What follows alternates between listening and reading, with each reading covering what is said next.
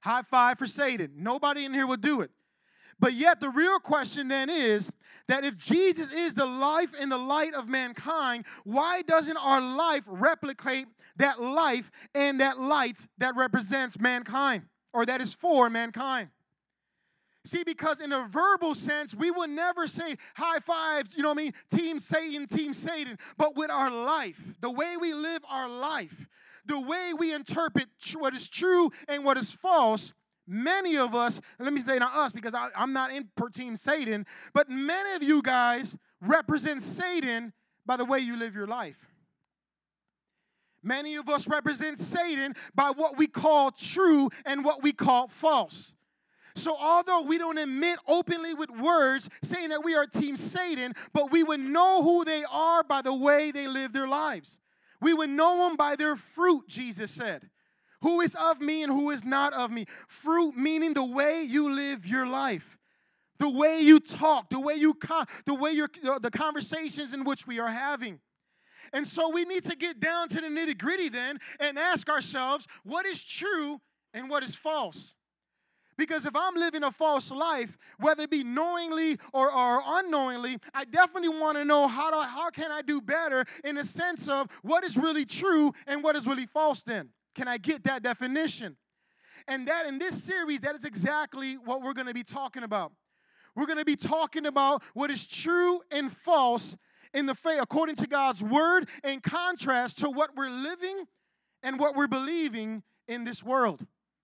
And we see it every day in the media, right? We see the marches and the movements for abortion. We see the marches and the movement to try to get the president out of his presidency. We see the marches and the movement for homosexuality and same-sex marriage. And now it's going on to pedophilia where people want to marry little children and other people want to have all type of wives or whatever, 5 people in a home married together and stuff. All these marches are going on. And it's so easy to lose what is really true then? Right? And in grammar school now, in public schools, they call it health education, but it's really sex education. And now it's no longer a guy with a girl. Now they're teaching like it's okay, and they're trying to soften your heart and soften your mind to say, hey, we got a guy here. We got a girl here. Hey, this is all awesome now. It's okay. And then for many of us, because we see it everywhere now, they even have a Disney TV show now where it has homosexuality in it, and they give it to us so much, and not just homosexuality. It's all type of stuff, racism in a different form now. All these other things are happening through the media, through Hollywood, through movies, through the educational system. And what's happening is that it is reprogramming our minds to no longer think or base your ideology or the way you live your life, your worldview, no longer on truth. It's on whatever you want to call is truth. Whatever feels like it's okay, like whatever is innocent. It's not that bad, right? You see Ellen DeGeneres, am I saying that right? Ellen DeGeneres, and like, man, that is the coolest homosexual person I ever met in my life. Like, I would hang with Ellen DeGeneres, just like normally, like, girl, what's up? Yeah, I know, this is what it is, right? Funny lady, right? Cool lady, but she's a homosexual. And see, we'll see that, and it's not to say, oh, she's a bad person, because she seems like a pretty decent person. But nonetheless, they show us these different kind of icons and these different kind of people to soften our heart and to no longer think about what is true and moral. It's now we start thinking about, it's not that bad. I mean, they look like they really love each other. They look like they were born this way. I mean, sin is not that bad. I mean, it's okay. It's not hurting anybody. I'm just enjoying my one life. That's all I'm doing. I'm still a Christian. I'm still, I'm still in the light. I still hang with Jesus. But see, the fact of the matter is that it's all false. It is all false. But many of us here will go back home tomorrow or go back to school on Monday and continue to live that false life and thinking and assuming that God is okay with that. And so we ask ourselves, what is true and what is false? Who defines what is true and what is false? Can what is true for me not be true for somebody else and yet both be true? Is true or false based on feelings or one's perspective or idea of a particular person, place, or thing and still be valid or a reliable source of true or false? In 2016, this is last year, the Oxford Dictionary word of the year was post-truth. Post-truth. What does post mean? Anybody? After, right? Two guys over here. You guys with me over here? What does post mean? After, right? What is truth? Right? Truth is things that are true, right? So if they're saying after truth, what are they trying to say in our society? We're past it. It's no longer true anymore. We don't no longer abide by the truth of what we call actual truth. Because last year's word of the year, meaning these are the people that were looking up this word the most in their dictionary, was post-truth, meaning we are living in an area where truth no longer exists, where truth no longer validates real information or influence upon the people, whether it be politically or whether it be culturally or in our society. It doesn't no longer matter what true is and what false is. It's whatever you feel is true, it's true, it's true. Whatever you feel like is truth, then that's truth, whatever you want to define it. So meaning facts are less influential in the shaping of public opinion. So truth basically is no longer needed to move the public opinion. Therefore, our society, our society, America, Chicago, Illinois, Washington, the White House, all of that, right? Our society is left to define what true or false, what is true or false based on our personal preference, based on our feelings, based on our political views in any matter. Leaving us to define what is true or false, not based on facts, but on what is the latest trend, based on cultural beliefs, based on the next march in downtown. Our society worldviews on whatever is true, or society worldviews, whatever is true for you is true for you, and whatever is true for me is true for me. As long as you don't hurt nobody or offend the other. It's called relativism. And that is the kind of truth that we're living in right now. False truth. Where they said, hey, you know what? Whatever you believe is true, that's cool. If that helps you, then that's good for you. And whatever I believe is true is good for me. As long as you don't come against my truth, and I don't come against your truth, hey, we're both right. But what about if your truth is one truth, my truth is another truth, so I call, but my truth said that your truth is a lie? Then what happens? What happens then? What about if my truth goes against what you believe as true? I had a conversation, right, with my daughter the other night, just asking her, kind of get information from a youth, a teenager, about, the whole, this series and what she thought about and what was her worldview on what is truth. And the main thing that she struggled with was telling a homosexual that they were wrong, that it's a sin. And she said, I just can't get my head around it. I can't just, how can a person tell another person who believes that they were born this way, who feels it like it's true and that they were born this way with every fiber of their being, how can we tell them that they're wrong? How can we do that? And for her, that was her truth. She believed it. She this is what's true for me. Then that there's nothing wrong with it. How can we do that? So therefore, there's nothing wrong with it. But it wasn't based on facts. It was just based on feelings. And that feeling that she had dictated her whole mindset toward truth. That it didn't even matter if you had facts in front of you. It doesn't matter anymore because I feel like it's true. And so therefore, it's true. But then when I told, okay, so what about if your truth is, hey, I believe so homosexuals okay, and they can do their thing, they're not hurting anybody, they believe they're born that way, things like that, even though that's not scientifically proven. If anything, it's proven to be opposite of that. But then I told her, so what about if I believe that murder and rape is okay for me, and that's true for me? Literally, her eyes changed. What? She looked at me like, are you stupid? Literally, she gave me that look, right, Aviana?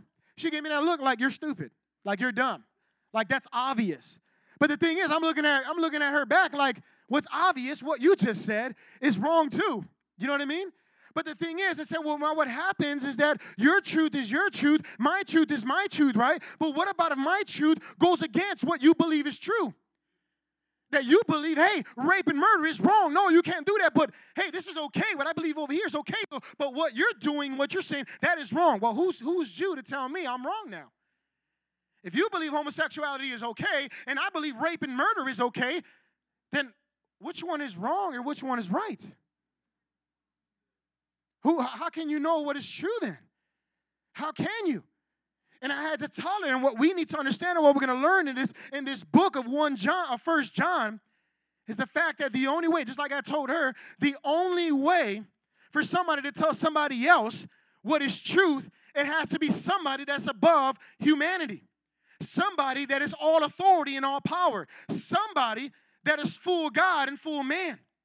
And see, the crazy part about it is I happen to know a guy like that. And his name is Jesus Christ. And he was all God and all man. And therefore, when it comes down to truth, we don't look for it inside society or our feelings. We look to truth from the one who is truth and the giver of truth who put it in our hearts. See, I asked my daughter after this, I said, hey, well, how did you learn or who told you that murder and rape was wrong?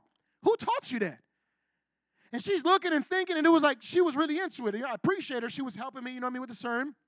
And she's really thinking about this stuff, and she's like, the news. I'm like, the news. I never heard the news sit there and say, well, my name is Walter Jacobson, and this is WGN News, Channel 9 News. We are here to serve you today, and today we're going to talk about thou shalt not murder and thou shalt not rape. We don't never hear that. We hear people getting raped, we hear people getting murdered, and we hear people getting locked up, but we don't hear them say, hey, you shouldn't murder, or you shouldn't rape. In fact, when she started to think about it, she even said to me, she said, you guys never even taught me that. And I want to get you guys to do the same thinking process. I'm going to ask you guys, who taught you or who told you, how did you know murder was wrong? How did you know rape was wrong? Who taught you that?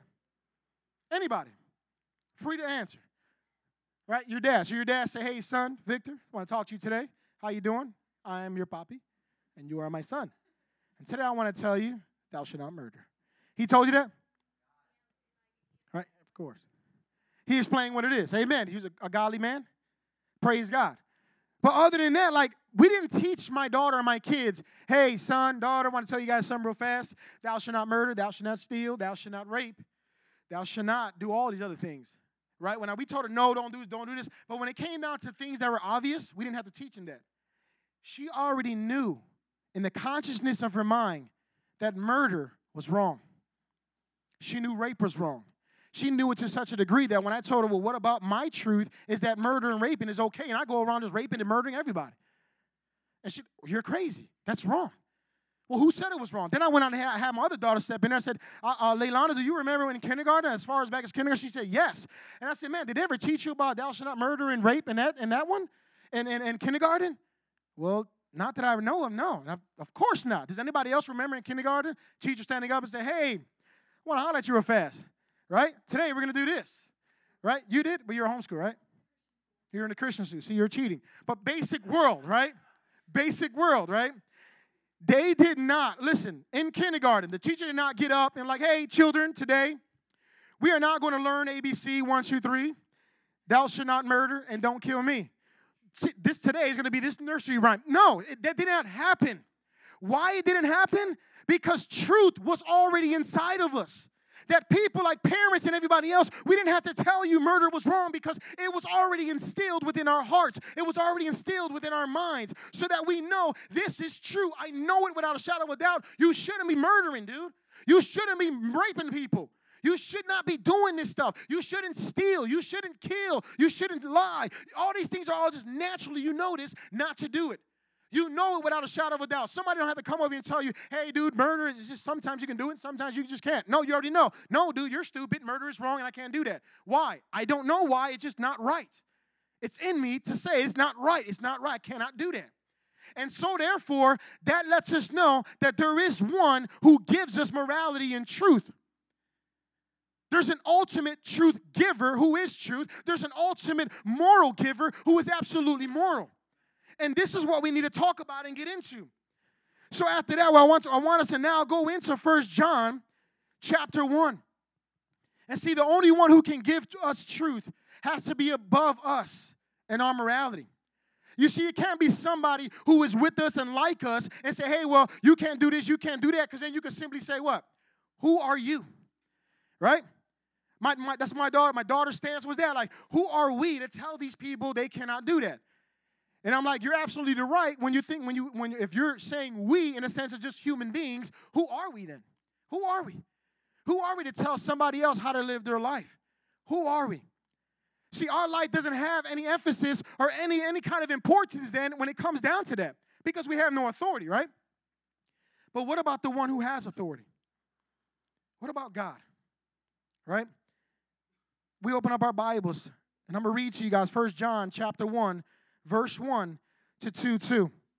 Right? We got 12 verses. Can I read 12 verses? Right? Some of you guys like, oh my goodness, 12 verses. No, I'm not ready. Abe was like, dude, I'm leaving right now with the cookies and the hot chocolate. I'm out this piece. Can we read the Bible in church? Can we do that? Right? How many people actually read the Bible? 4, 5? Okay. Well, today we're going to read the Bible. Now you can say, dude, I just read the Bible on Friday. Well, it was read to me. Or you can read it with me, matter of fact. And this is what the Word of God says. That which was from the beginning, which we have heard, which we have seen with our eyes, which we have looked at, and our hands have touched, this we proclaim concerning the Word, capital W, of life. The life appeared, we have seen it and testified to it, and we proclaim to you the eternal life, which was with the Father and has appeared to us. We proclaim to you what we have seen and heard, so that you also may have fellowship with us. And our fellowship is with who? The Father, and with the Son, Jesus Christ. We write this to make our joy complete. Our joy, or your joy, our joy together, mine and yours, complete. Verse 5 says, this is the message we have heard from him and declared to you. God is light. In him there is no darkness at all. Somebody say there is no darkness at all in God. If we claim to have fellowship with him and yet walk in the darkness, we lie and do not live out the truth.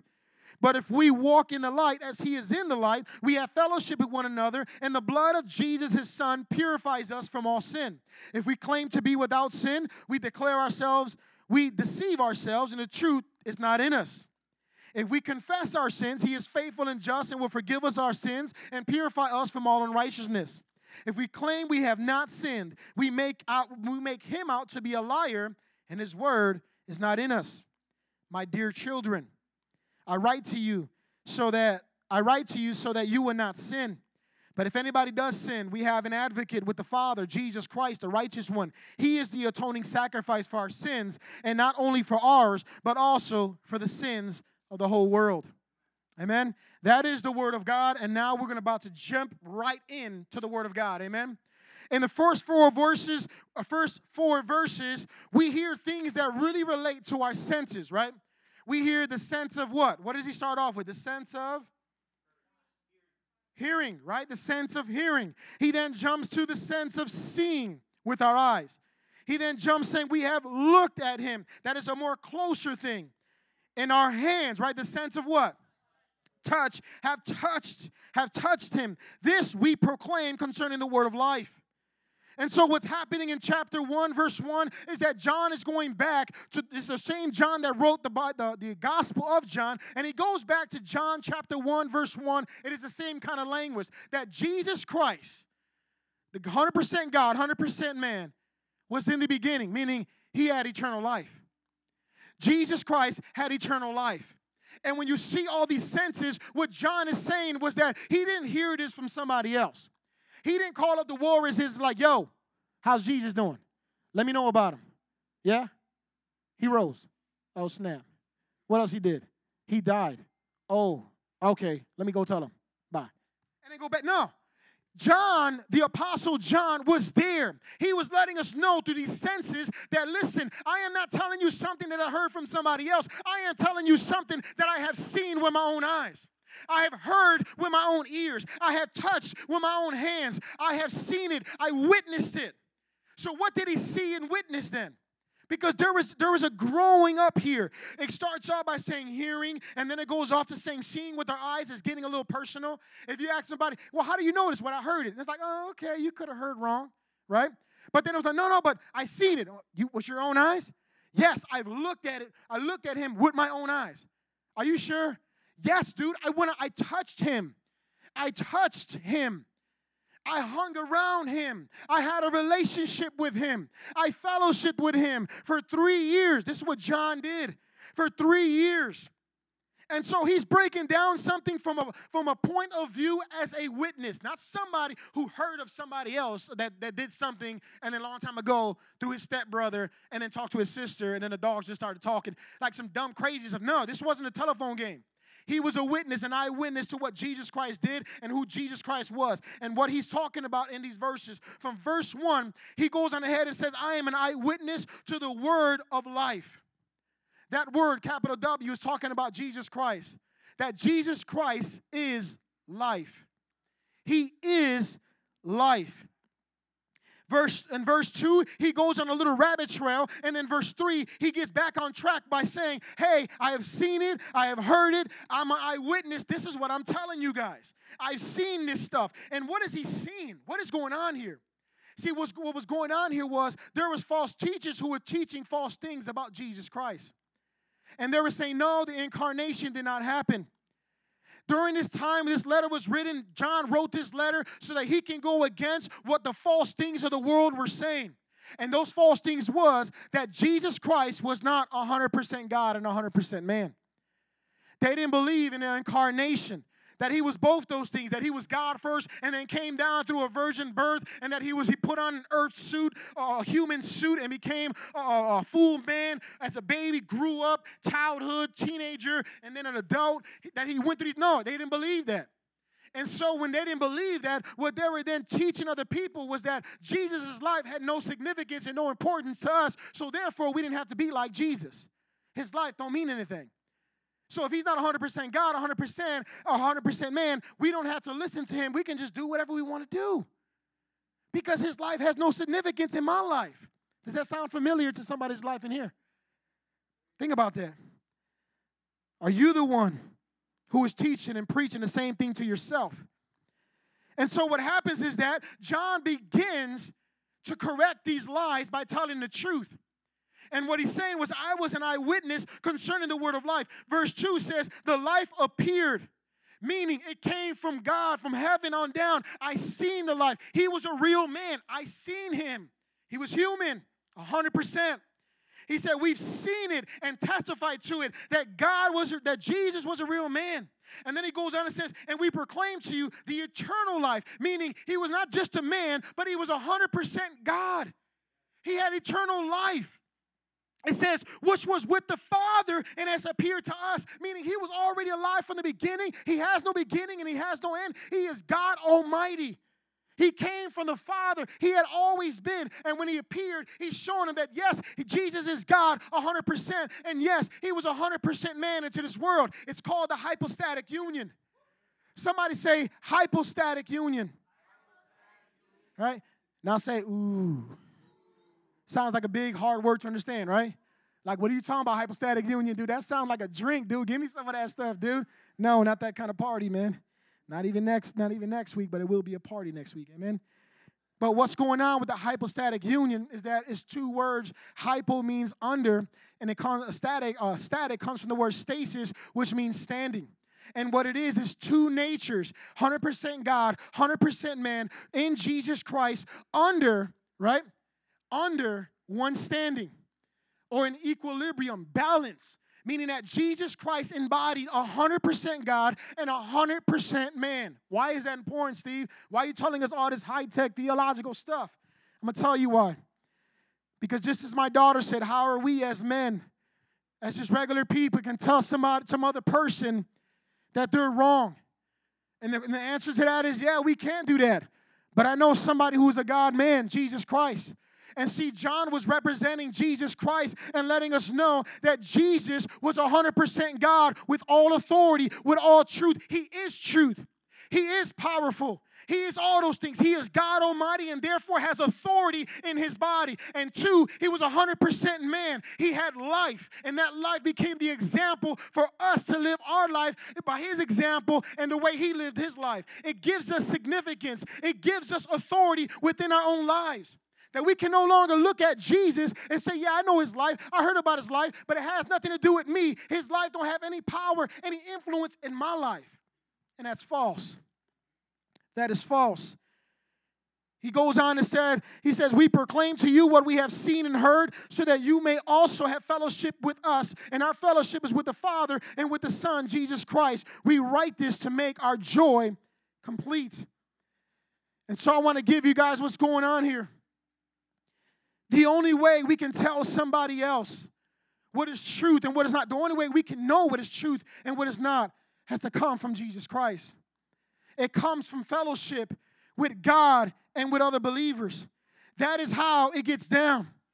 And so therefore, verses 1 through 4 gives us a representation of the nature of God and all its power and authority as 100% God, and representation of the nature of man and all its humanity as 100% man through Jesus Christ.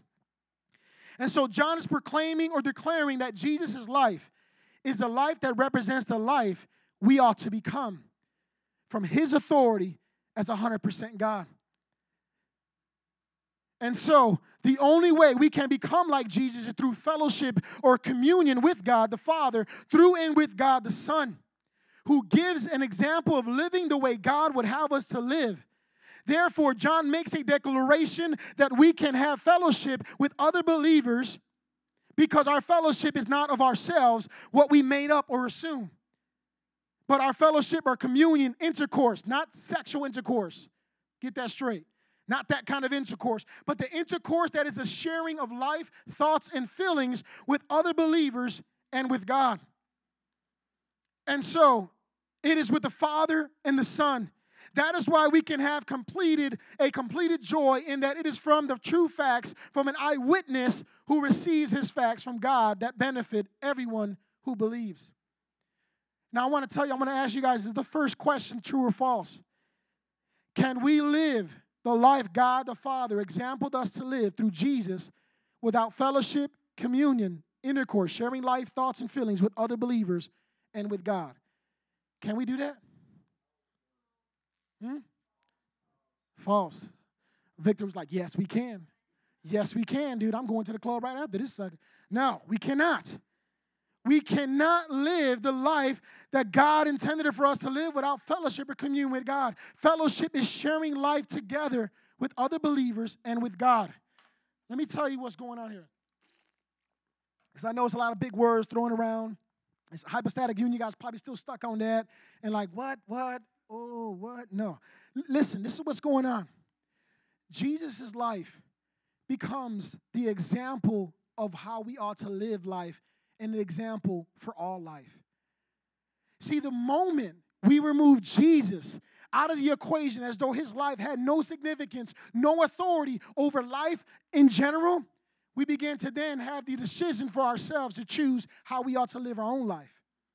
And so what happens is that we assume that we don't need fellowship with God. We don't have to share life with God. I don't have to pray. I don't have to read my Bible. I don't have to do none of that. I just need God to come into my life, give me a smile and thumbs up and say, hey, you're living a good life.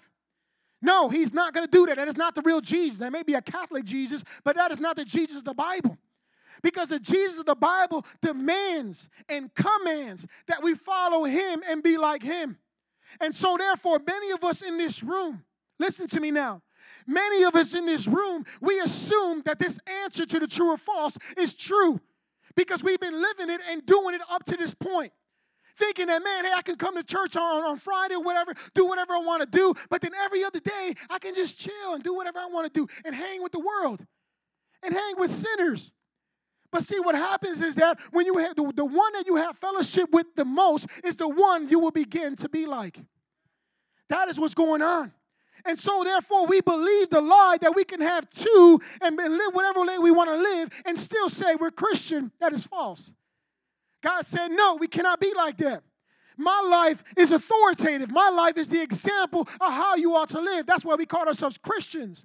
It means to be like Christ, to be like him. So what is stopping us from being like Jesus? It's the lack of fellowship.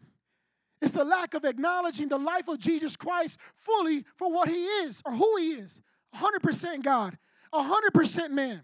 All authority and able to tell us how we ought to live life, what is true and what is false.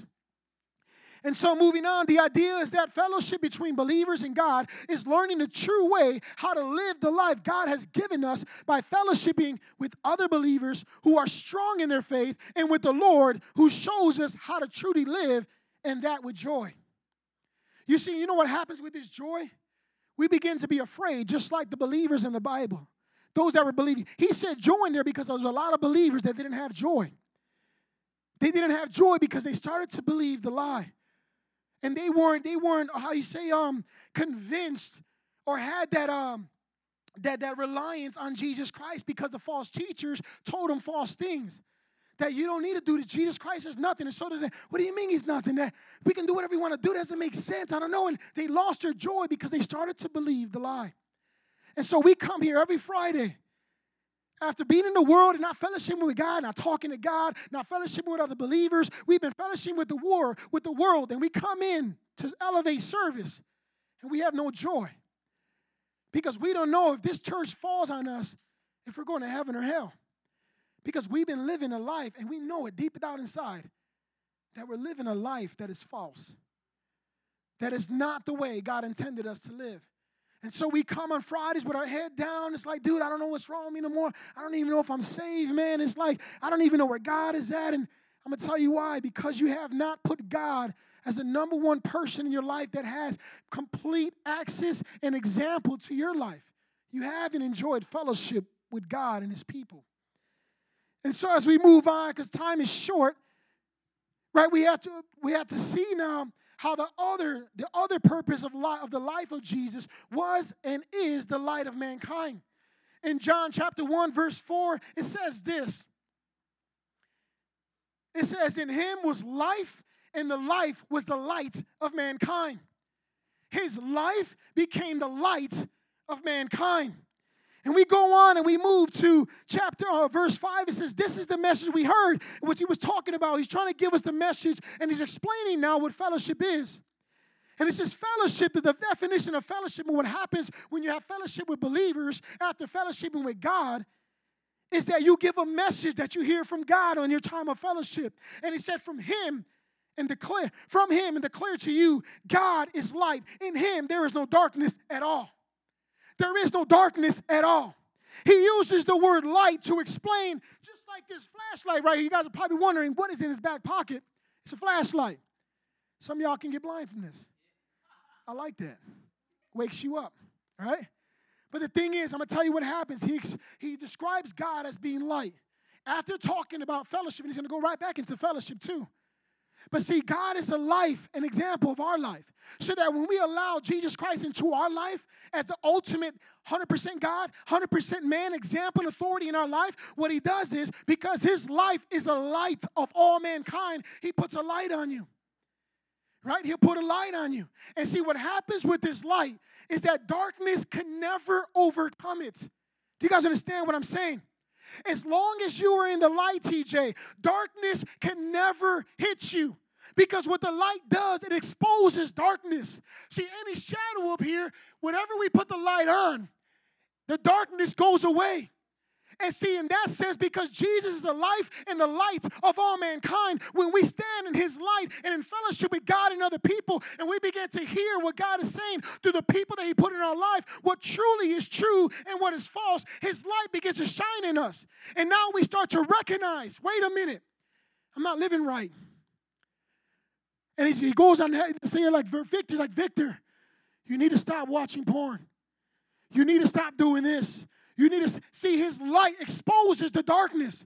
So then now what is able to happen when you have Jesus, the light of all mankind, his light shines on you. You're able to see yourself for who you are. Or for that matter, you're able to see yourself for who you're not. And in that case, because we assume and believe the lie that Jesus Christ, his life means nothing to me so I can live whatever way I want to live, what happens is that when the light touches on you, it shows you, yes, you're not saved. You're not saved. Somebody lied to you. Somebody deceived you. And so therefore that light shines in you because God is light. There is no darkness in him. And anytime you come in the presence of God, his light shines on you. And all it does is shines. And what it tells you is this part is out of order. You must get rid of this part. hey, this is a lie. Hey, this is false. Hey, this is true. Hey, stick with this. Hey, stick with that. And His light begins to shine on us. And it shows us who God is in our life and who we are in comparison to Jesus. Not in comparison to your sister, your brother. Not in comparison to your dad or your mother, but in comparison to Jesus Christ. Because we may sit here and say, well, at least I'm better than Savage J. At least I'm doing better than Victor or Julian. You see, we can easily say that stuff when the light is not on us and you're not looking. And the Savage J can look at, or Jay can look at Terrion and be like, well, at least I'm doing better than Terrion. But see, when the light comes in his life, who's the light is Jesus Christ, and He comes on Jay, all of a sudden you start realizing, wait a minute, my life is not really cracked up to what I think it is. I'm actually not doing too good. I actually need Jesus. I need the light to strengthen me. I need fellowship with believers and with believers in God Himself. And that is what we lack, but we assume that we can live this double life. And therefore, God says, God is light. In Him there is no darkness at all. Listen to this. If we claim to have fellowship, there's that word fellowship, sharing life with Jesus. Or for that matter, His life being shared with us as an example to how to live life. If we claim to have fellowship with Him and yet walk in the darkness, listen to what the Bible says, real direct. We lie and do not live out the truth. You see the word it used there? We do not live out the truth. You see, what happens is that this world, we're still believing the same thing. The lies are still going forward, and they're saying, Jesus Christ, dude, that stuff is old. You ever heard that? That book is old. Got nothing to do with us no more. His life, Jesus. Hey, Jesus. They can't even find His bones. You're like, yeah, of course. Because He resurrected, you dork. Right? Like, still, but why can't they find His bones? He rose. He's sitting at the right hand of the Father right now. The thing is, they use whatever reason to say Jesus' life was not real, right? I had a person even today say, Jesus ain't real, and I had to tell like, you know how ignorant you sound? That's like denying history itself. Real talk, do your history. It's like denying history itself. Even atheists believe that Jesus Christ was here as our history. But yet the point of the matter is that we think we can live two lives.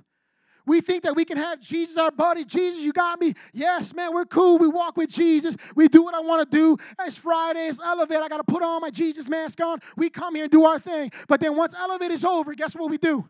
We back in the darkness. Like, man, I got to make sure it's dark, dude. What y'all doing tonight? You going to the club? I'll do what you want, man. You smoking weed? I got halves on it, dude. And we stay in the dark. And then wherever we see light, like there's a Christian brother right, like, oh my goodness, there goes Joe B. Dude, run this way. And you run this way. And you come over here, you see Lawrence walking. It's like, dude, they're everywhere. And you walk this way. Like, dude, they're like, what's wrong with you? Like, dude, the light is around here. I got to stay out of the light. And so we assume that we can live a double life because we think God's life, Jesus' life, has no significance in our life. And so we think we can walk in darkness and still yet claim to be in the light. And the Bible says you're a liar. And the truth is not in you.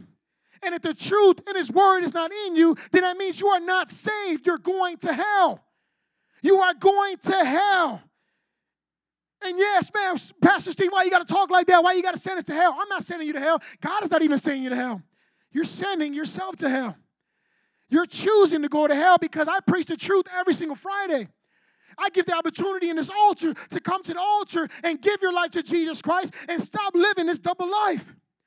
And so we come to the next thing. It says fellowship is broken. Verse 5 says, gives us how we talked about that. Fellowship is spoken of 4 times in this chapter. And it's attempting to get us to see how important the importance of fellowship with God and believers is.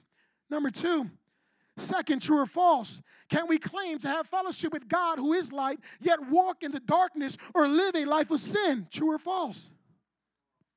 Right? Everybody, are you guys not up? Right, let me repeat the question again. Maybe you guys didn't hear it. True or false? Can we claim to have fellowship with God, share life with God, right? Receive God's life, instruction, everything else, be in the light. With God who is light, yet walk in the darkness or live a life of sin. True or false? Right? True or false, Abel? False. True or false, Terrion? Jay? False, right? Ashley, what do you think? Right? Walrus sisters? all for you, right? All deep, false. Right, it's false. Right, anybody over here? ISIS, what do you think? True or false? Who? Maybe? What? False, false, yes, false. Victor, go ahead. I know you want to go. False, yes. It is false. We cannot do both and still live out the truth. That is what the Word of God is saying. We lie and do not live out the truth. It says, but if we walk in the light as He is in the light, we have fellowship with one another, and the blood of Jesus, His Son, purifies us from all sin. See, the lie was that in this time was that, hey, the false teachers were spreading lies like, dude, this life, this body is going to die. It's going to be destroyed anyways. So sin doesn't matter. We can do whatever we want to do. This body's going to die anyway. So what difference does it make? How many people heard that before? People tell me, dude, I only got one life. I'm going to die anyway, so I'm going to live it to the fullest. All right?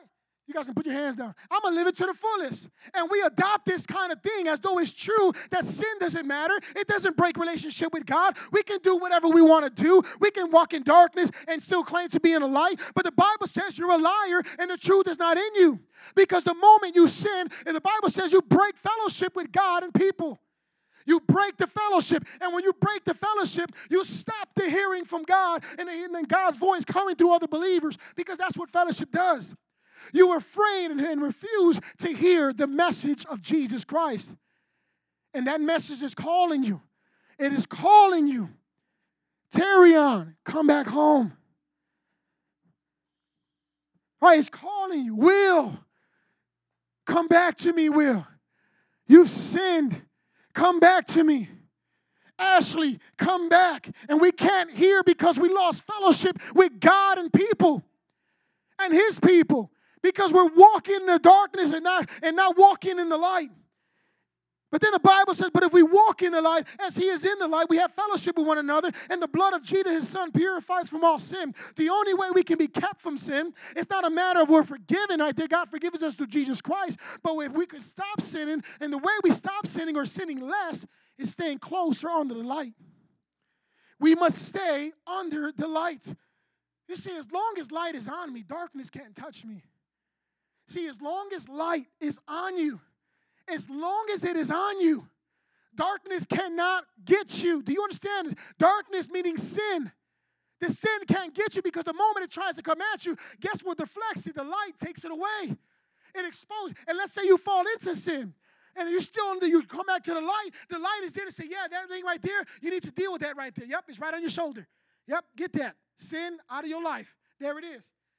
But the thing is, we must come and stay under the light.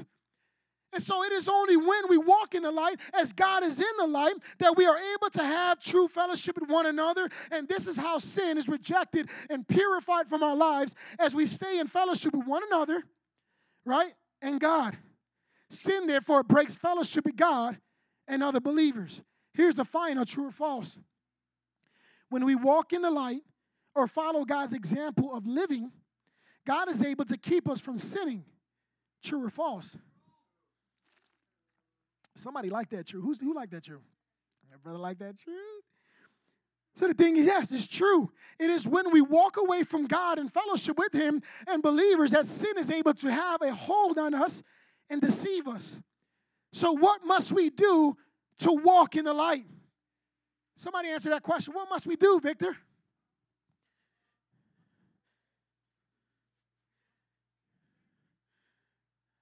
No, we just talked about it. It starts with a letter F. What must we do to stay in the light? What must we do? It's fellowship. Fellowship with God and His people. See, I'm going to tell you something. When I became a Christian, I was locked up. I had to find other Christians. But something I learned when I did that, because I had a lot of unsaved friends, right? And whenever I got with the unsaved friends, it was like I was doing some unsaved stuff, right? It was because I was having fellowship with them. And they were teaching me and telling me things about the world that sounded appealing to me, so I kept on sinning. But something happened when I started to fellowship with believers. And let's say this is like a group of believers, and I sat with the believers, and we started talking and kicking it, and they're telling me about their life in Jesus and how they overcame smoking weed and smoking cigarettes and cursing, and I'm like, man, dude. And every time they talked about the message of God, the gospel and what God did in their life, the light began to shine in the different compartments of my heart. And it was like, man, I got to stop cursing, man. How do I stop cursing? How do I stop gangbanging? How do I get this thing out of my heart? And God showed me it's in the light. Every time I hung around Christians, my faith seemed to grow a little bit more. Every time I hung around believers, they would give me truth, and I would begin to grow in my faith and my fellowship with God. Every time I hung around in the presence of God, I would begin to grow in the light of God, in my relationship with God. That sin became sinless. I started to sin less in my life, and I stayed inside the light.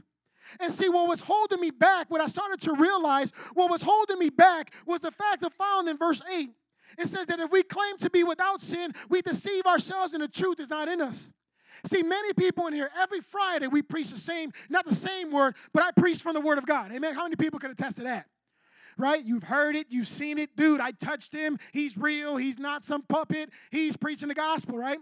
And every Friday I said, dudes, come up here. Confess your sins unto the Lord. Repent, meaning turn from your sins. Ask God to save your life, to save you from your sin. Every Friday, right or wrong. What keeps us back from growing in God and becoming what God wants us to be is the lack of our admitting that we have sinned. You see, when we sin, we're not quick to come up here and repent or go to God and repent. You don't got to come up here to repent. But when you're sin at school, God, forgive me. You know what happens when you admit that you have sinned? Not that you're a sinner because you're a saint if you're saved in Jesus. But what happens when you admit that you have sinned, you have agreed now with God Almighty. In agreement with God and saying, God, what I have done is sin according to your word. God, help me to stop sinning. Help me to stop doing this, God. Help me to turn from this. And what happens is that your confession of God, your confession of coming in accord with God, I should say, against that sin, that you have sinned, God is then able to come into your life and begin to remove that stuff and purify you of that sin, forgive you of that sin. And see, what happens is that when you start confessing and admitting that you have sin in your life, God is then able to deal with you and deal with that sin. And then you can live the way God would have you to live. The problem is that we're so afraid to come up here and deal with God as though God is an angry man with a magnifying glass waiting to burn us. And he's not. He's a God who was ready and waiting to forgive you of your sin and deal with your sin. That is the God we serve. But we're afraid to do these things. If we could all stand up. Verse 9 says that we confess our sins. And all that's going on is there's a parallel going on back and forth here between verse 7, 8, 9, and 10. In verse 9, he reiterates what he said in verse 7. He says, we confess our sins. He is faithful and just and will forgive us our sins and purify us from all unrighteousness. The same thing as said, he would purify us from all sin. It says in verse 7, he will purify us from all sin. And then when you keep on going, it says, if we claim we have not sinned, we make him out to be a liar, and his word is not in us. He reiterates what he said in verse 8. 7, 8, 9, and 10 go together. They're just parallel to each other. And what is the message he's trying to give us here? He's trying to tell us that we have to admit that we have sin in our life. You see, and that only comes when you recognize that Jesus Christ is full God and full man. And when you begin to go on ahead and example your life to Jesus Christ's life, you will recognize real fast, I'm a sinner in need of a Savior. I am a sinner in need of a Savior. And the only way that can happen is if we confess our sins to the Lord. Can I get Stephanie up here? If we confess our sins unto the Lord so that God can purify us from all sins, but not only that, so that he can remove all unrighteousness from our life. But it takes us to come into light. You see, it takes us to come into light, to be bold in faith, and to come up here and say, God, put your light on my sin, God, and forgive me of it. Let your light cast away the darkness that is in my life called sin and remove it so that I can live in fellowship with you and other believers. See, we don't want to hang around with Christians too long because then after that, our life will be exposed that we really have a lot of darkness in us. But God wants us to deal with this darkness right here and right now. In closing, if I can do this in like 30 seconds, here we go. This is the encouragement to us. It says, my dear children, I write to you so that you will not sin.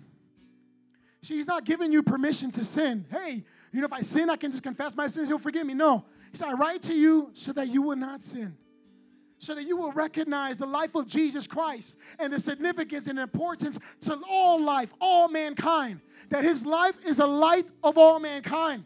His life is the example to every single one of us, how we ought to live our life, how we ought to treat life, how we ought to pursue life, how we ought to do the things according to what Jesus did when he was here on earth.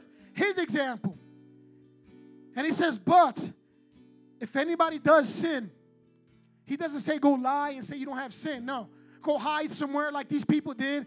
They said, well, it doesn't matter or whatever. The body's going to be destroyed. I'm just going to live my life. I'm going to do me. It's easier to sin than not sin. And, hey, the body doesn't mean nothing anyways. Jesus Christ's body didn't mean nothing, right? So they use these dumb excuses because they didn't put Jesus Christ at the right standing of their life as the example, the pinnacle of their own life, the example to live. And he says, but if anybody does sin, we have an advocate with the Father. That's like a lawyer with the Father. Jesus Christ, the righteous one. He is the atoning sacrifice for our sins, and not only for ours, but also for the sins of the whole world. He's saying, listen, you don't have to be afraid. Jesus Christ died for each and every one of our sins, and all we have to do is come and confess them to the Lord and agree with God's word that God is who he said he is, that Jesus is 100% God, 100% man, and he offered his life as a living sacrifice for us, died on the cross for our sins, and became the payment for all our sins. But we have to come and get that. We have to come get forgiveness in the sense of confessing and believing, God, forgive me of my sins. Cleanse me of all unrighteousness, God. I want to be like you, God. When we start confessing our sins, that is when we allow God to deal with our sins. But as long as we stay in our seats and we just say, well, nobody knows, I'm just going to keep my sin to myself, guess what? That's all you're going to be in the end, is by yourself. Because if you don't let God deal with your sin, that means you're going to have to deal with your sin and pay for them on your own. And according to the Bible, you pay for that in hell. In hell.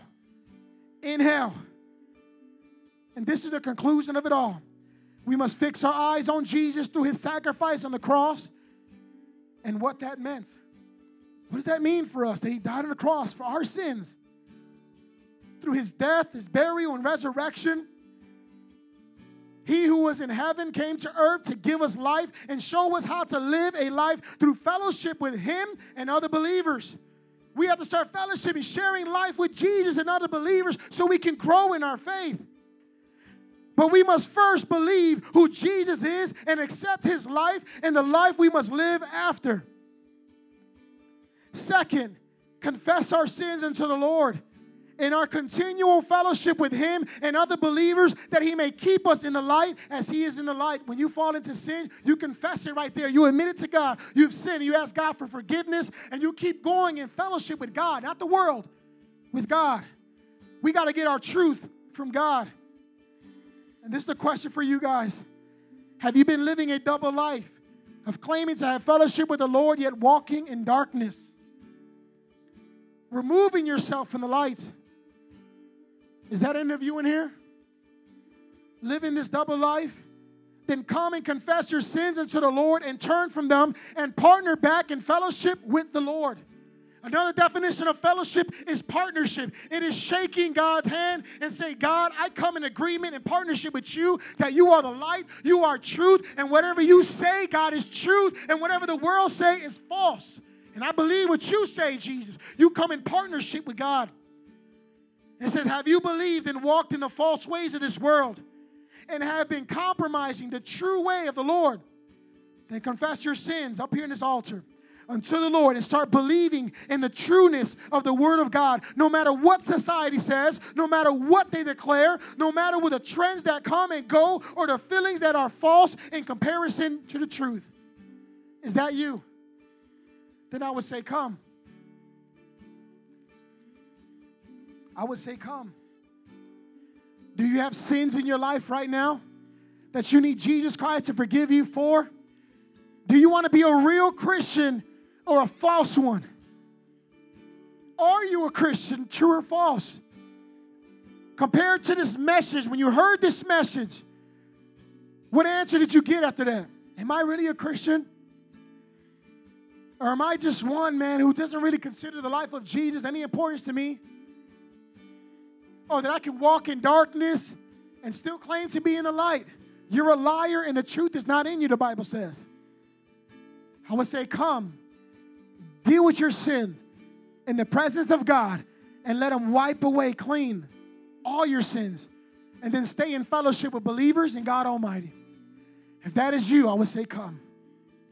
Father, in the name of Jesus, God, I pray right now, God, in the name of Jesus, Lord, and I ask, God, Lord, that you would keep me in your light, God.